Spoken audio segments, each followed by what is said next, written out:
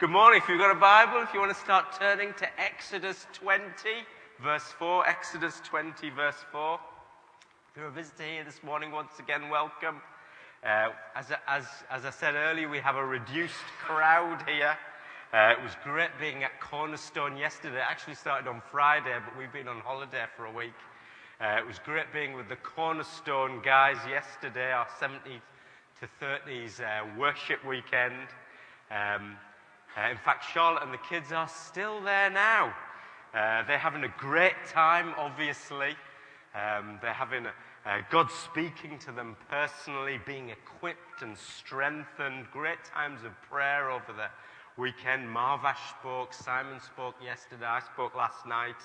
And really, it was a great time of praying for one another. It was also a great time of them being knitted together in terms of friendship and growing in the vision for the church. As the Apostle Paul prays out to the church in Ephesus, we really prayed out this for them last night, that the eyes of their hearts may be enlightened, in order that they may know the hope to which Jesus has called them and the riches of his glorious inheritance. And they really, really rose to that. So please do pray for these guys. When they get back, encourage them, ask them about it. Ask them what God said. So really do pray for them and encourage them. So the week before last, I opened up our new sermon series on the Ten Commandments and why they are still relevant today. How are these 10 promises, if you remember from last week, these 10 promises from God were to make us holy right from the inside, empowered by God the Holy Spirit, our holiness expert living inside of us. That Christianity, we said last week, a couple of weeks ago, isn't a set of rules and regulations that God uses to knock us over the head with, or a set of do-its to get us a passage into heaven, but rather he is a God of irresistible grace, remember that, who sets the right boundaries so that we might find real freedom and joy and adventure in him. If you think about it in our culture today, who in their right mind would take these principles of the Ten Commandments written centuries ago so seriously? Haven't we moved on? That's what a lot of people would say. Haven't we become more sophisticated? Come on, why do a sermon series on the Ten Commandments? Why? Why? Because the Bible is God's breathed eternal truth. And it's always relevant, it's always life-giving, it's always right, it's always transforming. As Jesus said in Matthew 24:35, heaven and earth will pass away, but my word will never, ever pass away. These 10 commandments over the next 10 weeks or so will challenge us. They will. They'll offend us, redirect us, but ultimately, if we humbly submit ourselves to his rule and reign in our lives, they will shape us, they will grow us, they will mold us. That's why we're going to be looking at them over the next few weeks. Are you up for that? So this week we're going to be looking at the second of the 10 Commandments. Simon unpacked Commandment 1 for us last week. I haven't heard that on the podcast yet. In a way, these first 4 commandments all merge into one, if you like, as they're about our relationship with God, with our Creator God. They're about him, who he is, how we relate to him. And so this week we're going to open up the whole area, as the second of the 10 Commandments talks about, the whole area of idolatry. So what is this? What is idolatry? Worshipping idols. Worshipping something other than God. Anything else?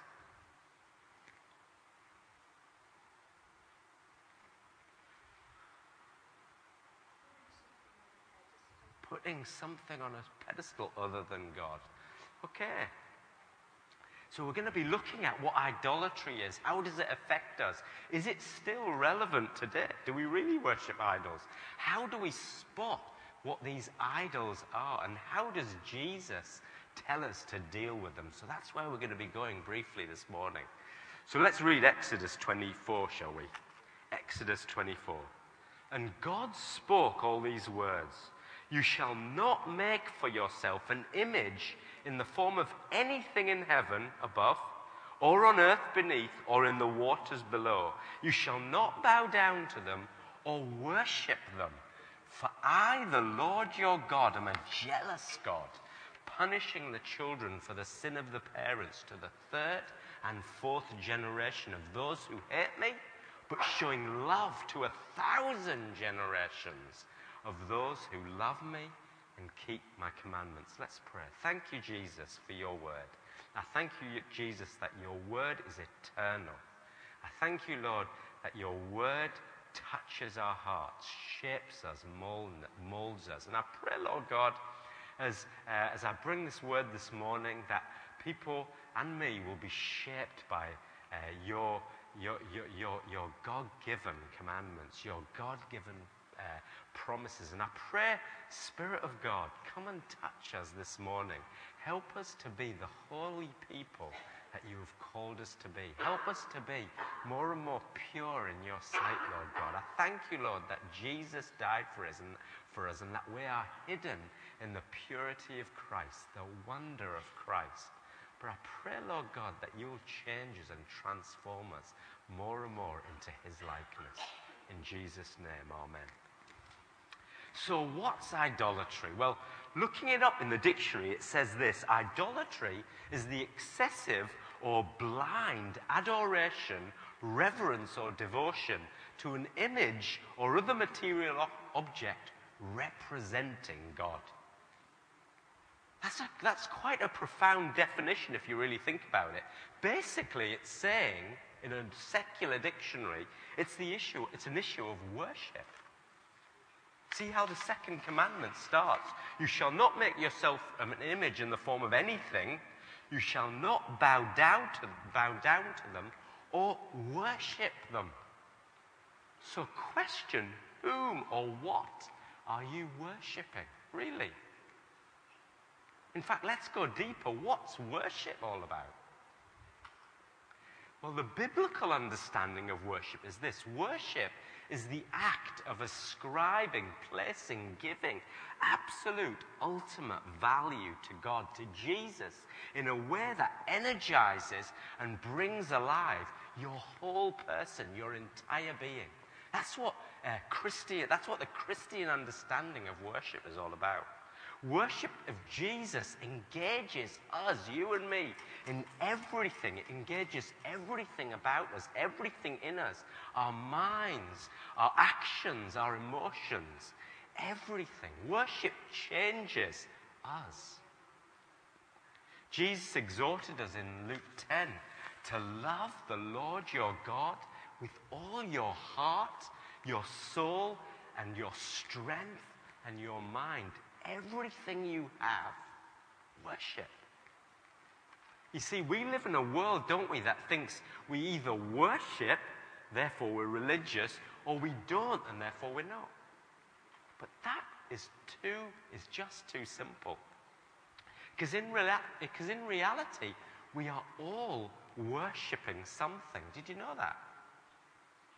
If you're not a Christian here this morning, or you don't believe in God, you might actually not agree with that. You might think, hold on, Raj, I'm not religious. I don't worship anything at all. Wrong. Why? Because whether you believe in God or not, you're already ascribing, placing, giving absolute, ultimate value to something, someone. Your whole life is already orientated, controlled by something. It just is. Idolatry is everywhere. So what do I mean? What are the gods of today that the second commandment says we still bow down to and worship and warns us about? Well, I guess they're the things that are so central and essential to your life, my life, that should we lose them, our life would feel hardly worth living. We'd become somber. We'd be in despair. They're the things that have such a controlling position in your heart that in the end you spend most of your passion and energy, your money and emotional resources on them without thinking twice about it. It can be your family, your career, your kids making money. It can be achievement, how others see you maybe. Romance, hobbies, approval, comfort, beauty, brains, a great moral cause even, success, power, you name it. These are the gods of today. These are the gods that we sacrifice our lives to every day. Often good things. That list is full of good things, worthy things. But when they become the ultimate thing, before and above God, they become the idols that God is warning us about in this commandment. A writer, Becky Pippert, writes in one of her books, whatever controls us is our Lord. The person who seeks power is controlled by power. Jonathan's smiling because he recognizes the Keller quote.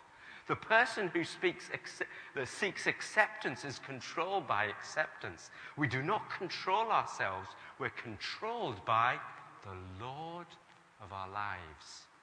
So that's idolatry. That's 21st century, if you like, idol worshipping.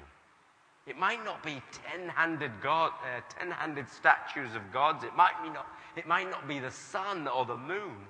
But we all worship something or someone, or even ourselves, whether we see ourselves as Christians or not. Our hearts are idol factories, churning these things out. Fact. So I'll ask you again, what are you worshipping, really? Secondly, how does idolatry, how do these idols of today, the idols of our heart, affect us? Who likes Lord of the Rings? I know there's definitely one person here who really likes Lord of the Rings. I've seen it lots and lots of times. The central plot of the Lord of the Rings trilogy is I'm not going to spoil it for you. It's been out for a while. I know I'm in the habit of spoiling films for you, so I gave it a few years before. The central plot of the Lord of the Rings trilogy is the Dark Lord Sauron's Ring of Power, which no matter who you are or however good or bad your intentions are, corrupts you from within. A guy called Professor Tom Shippey, believe it or not, he's a British scholar of medievalism and the leading expert, if you can be this kind of thing, a leading expert in Tolkien's works, describes this ring, the ring, as a psychic amplifier which takes the heart's fondest desires and magnifies them to idolatrous proportions. Remember, my precious. Remember Gollum? In the story, the good characters in the book want to do good things. They want to liberate slaves. They want to preserve their people's land or bring wrongdoers punishment. Good things. These are all good objectives, but the ring makes them willing to do anything and everything to achieve them, anything at all. It turns all their heart's greatest motives and longings into an absolute must-have that overturns all their other good values and morality or goodness. And as the movie progresses, we see that those who come by its way, the ring, they become increasingly enslaved by it, obsessed by it. It corrupts and brings turmoil and tension, whether it's Frodo, Sam, Bilbo, Boromir, Gollum. Addicted to it, because an idol is something that we cannot live without. So how do these idols affect us? Well, three ways really. Firstly, we fall in love with them. In the Bible, very, very controversially, God is often referred to as our true spouse, our intimate lover. when we delight in other things more than Jesus. The Bible speaks of this as committing spiritual adultery. The Bible often uses very stark, harsh words about this. Jeremiah 3, 1 to 2. But you, Israel, have lived as a whore with many lovers, declares the Lord. Isaiah 1:21, see how the faithful city has become a whore. Ezekiel 16, but you, Israel, trusted in your beauty and used your fame to become a whore. You lavished your whorings on anyone who passed by, and your beauty became his. You didn't think I'd say those words that many times, did you? But the Bible's very strong, uses very strong words about spiritual adultery. Jubilee idols capture our imagination. We daydream about them. In short, we fall in love. We look to them to give us a sense of beauty, significance, and worth. But hear what Exodus 20 says.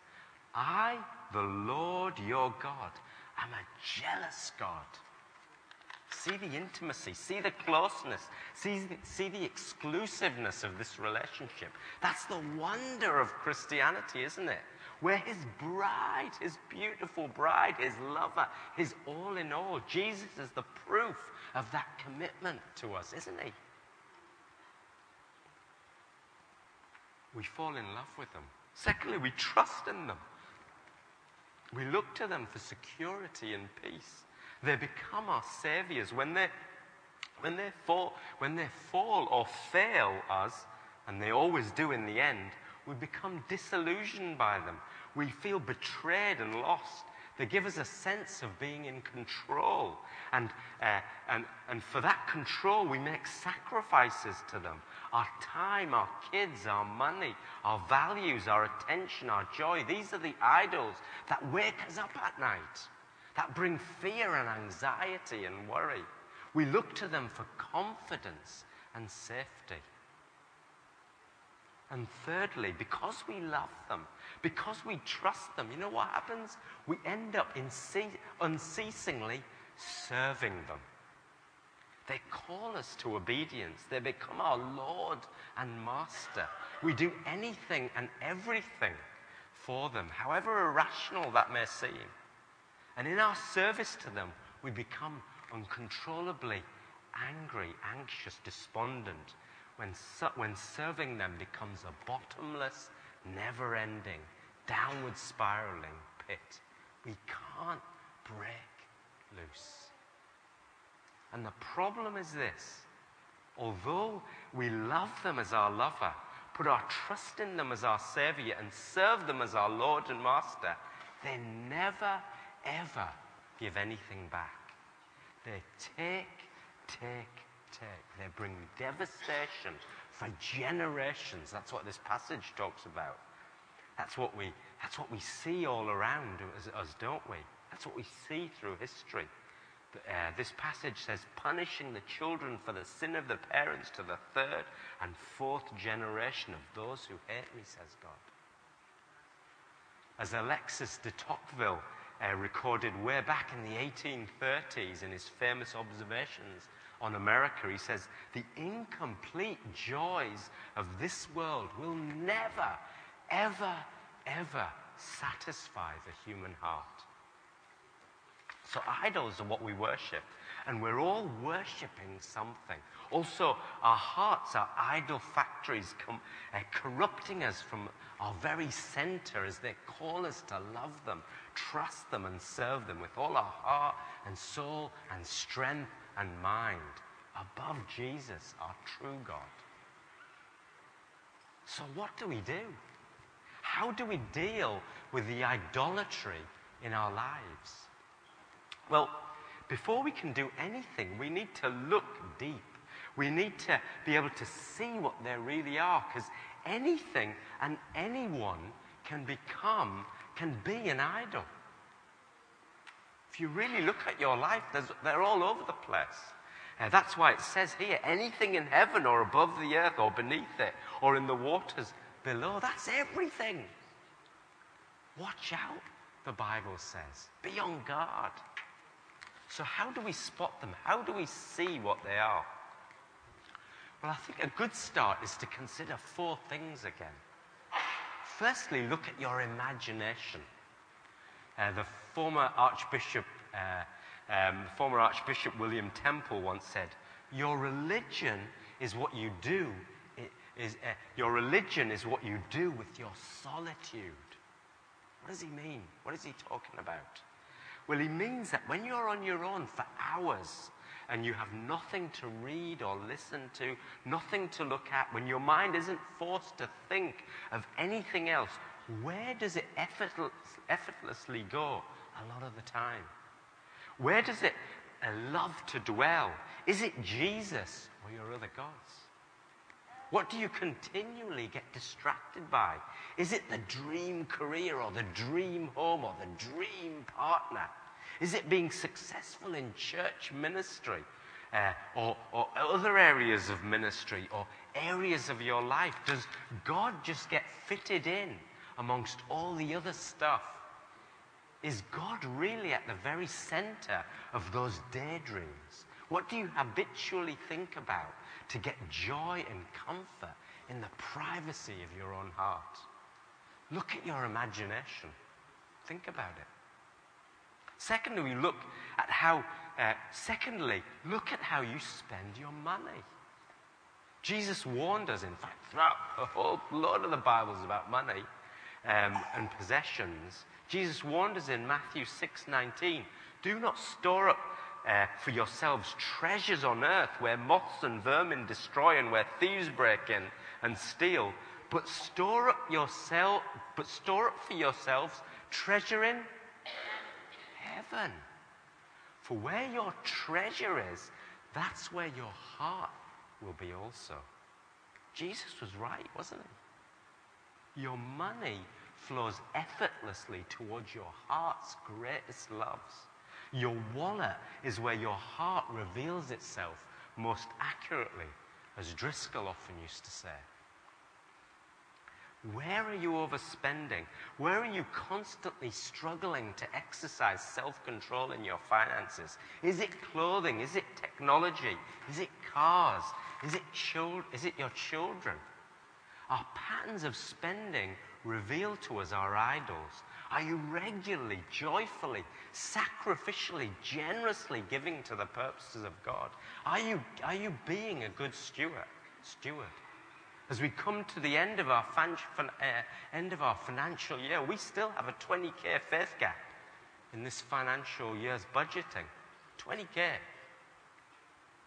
Will you be able to help over the next few weeks to fill it? Can you? God is calling us to be a faith-filled people, Jubilee, all out for Jesus. How can you contribute over these coming weeks? Thirdly, so our imagination reveals our idols. How we spend our money reveals our idols. Thirdly, this is particularly for those who are already Christians. How do you respond to unanswered prayers and frustrated hopes? Is it, never mind, God knows, God's in charge, I'll trust him, meanwhile I'm going to move on? Or is it explosive anger at God or deep despair and despondency? What are the prayers and hopes that make you respond like that? That take your trust from God to other things? What are they? And fourthly, look at your most uncomfortable emotions. Look at your most uncontrollable emotions. Just as the Maasai hunter goes to where he sees the most animal tracks in the dirt, look for your idols at the bottom of your most painful emotions. Is it the need not to be single? Is it the need to have kids and family? Is it their safety? Is it your wife or husband? Is it the poor? Is it the distress you see on TV? These things can be idols too. I'm not just talking about passing emotions. I'm talking about deep, painful emotions, fears, despair that never seems to move on, always haunts you. Those are the emotions, when you pull them up by the roots, reveal more of your idols underneath. the incomplete joys of this world. Our imagination reveals our idols. How we spend our money reveals our idols. Our frustrated hope and unanswered prayers reveal our idols. Our uncontrollable emotions, these are the things that reveal our idols. I would encourage you over the next few weeks, pray into these things. Ask God to reveal these things. The first step to dealing with our idols is seeing what they really are. Asking deep questions, being honest, getting uncomfortable, praying them through, asking God, the Holy Spirit, to reveal them more and more, especially the painful ones, even the ones that mean life must radically change, even the ones that might cause you internal conflict and battling. What are they? That's the first step. That's a big step. But then what? What's the answer? How do we deal with our idols? And this is the final bit. What do we do with them? Well, there's two options really, as I see it in the Bible. We either try to stop being controlled by them, muster up enough willpower to try and live differently, do the right thing, repenting of our idols. Those are definitely important things to do. There's a part that plays. The Christian life is very much a matter of very much about obedience. It is, but that's not the main thing. That kind of effort won't last. You won't be able to keep it up. In fact, it puts you in control. You then become the answer, possibly exaggerating one of the biggest idols of all, you. It's a vicious cycle, isn't it? No, Jesus gives us a very different way, a much better way. Jesus gives us a motivation to change that excels any other reason. A reason that will last, a reason that will take us, as the Bible says, from one degree of glory to another. Not overnight, over our years on this earth, through our joys and our trials, through the people He calls us to be in fellowship with, through our failures and successes. What is it? Well, remember what we said right at the very beginning. The biblical understanding of worship is the act of ascribing, placing, giving absolute ultimate value to God, to Jesus, in a way that energizes and brings alive your whole person, your entire being. Worship. That's the answer. Only a beauty beyond all other beauties. That's what we've been praying, singing about this morning. Only a beauty beyond all other beauties will change your heart. And only Jesus can fulfill that in you. This analogy might help. Imagine a woman who has inherited a brooch, a piece of jewelry, and from her grandmother, a family heirloom handed down through the generations. And now this woman has it. She doesn't really know what it's worth, where it came from. She doesn't know much about it, really. Most of the time, she's not even sure where she's put it. And one day, her daughter comes to visit, and she sees this thing and asks her mom, "What's this, Mom?" And her mom says, "Oh, yeah, that old thing. It was your great-grandma's. Don't know much about it, really." And the daughter looks at it and says, "Mom, I think we should get it valued. And you know what? Next week, the Antiques Roadshow is coming to town. Who watches that? Why don't we take it along?" And so they take it with them. And at the Antique Roadshow, they hand this thing over to the professional jeweler. And the jeweler gets a little magnifying glass just like that out and starts examining it, starts studying it, starts checking it out in detail. And he's looking at how the diamonds are cut and how it shines and glitters, and the color of the diamond, the size, its clarity. And he looks carefully at it in detail. He goes over it again and again, and suddenly, after doing this for a few minutes with his little magnifying glass thing, the magnifying glass pops out of his eye. And he starts hyperventilating, and he starts feeling faint, and his heart starts racing. He's sweating, he's jumping up and down. He's excited. Why? What's happened? after studying this thing again and again, he suddenly realizes that this thing he is holding is the most precious thing he's ever seen. He can't believe it. He can't stop his emotions. Why has he suddenly become excited? Why is he suddenly jumping up and down on British TV? Why is his mind, will, and emotions suddenly engaged? Because he realizes the value of what he has in his hands. He realizes that what he has in his hands is more valuable than all the jewels that he has ever had before and he's ever come across before. That, Jubilee, is the answer. The beauty of the pearl of great price, our Jesus. Get it? That's what worship is. The cross is God's love in action. Real, sacrificial, all-out love to me and you. His bride, his beautiful, precious bride. John 3:16, for God so loved the world that he gave his one and only Son, that whoever believes in him shall not perish, but will have eternal life. Let's end with this. It's a part of a book called The Whisper Test. It's about a lady called Mary Ann Bird who was born with multiple severe birth defects. Hear this. This is what it says. The Whisper Test. I, Mary Ann Bird, grew up knowing I was different, and I hated it. I was born with a cleft palate, and when I started school, my classmates made it clear to me how I looked to others, different. A little girl with a misshapen lip, crooked nose, lopsided teeth, and garbled speech. When schoolmates asked, what happened to your lip? I'd tell them I'd fallen and cut it on a piece of glass. Somehow it seemed more acceptable to have suffered an accident than to have been born different. I was convinced that no one outside my family could love me because of this.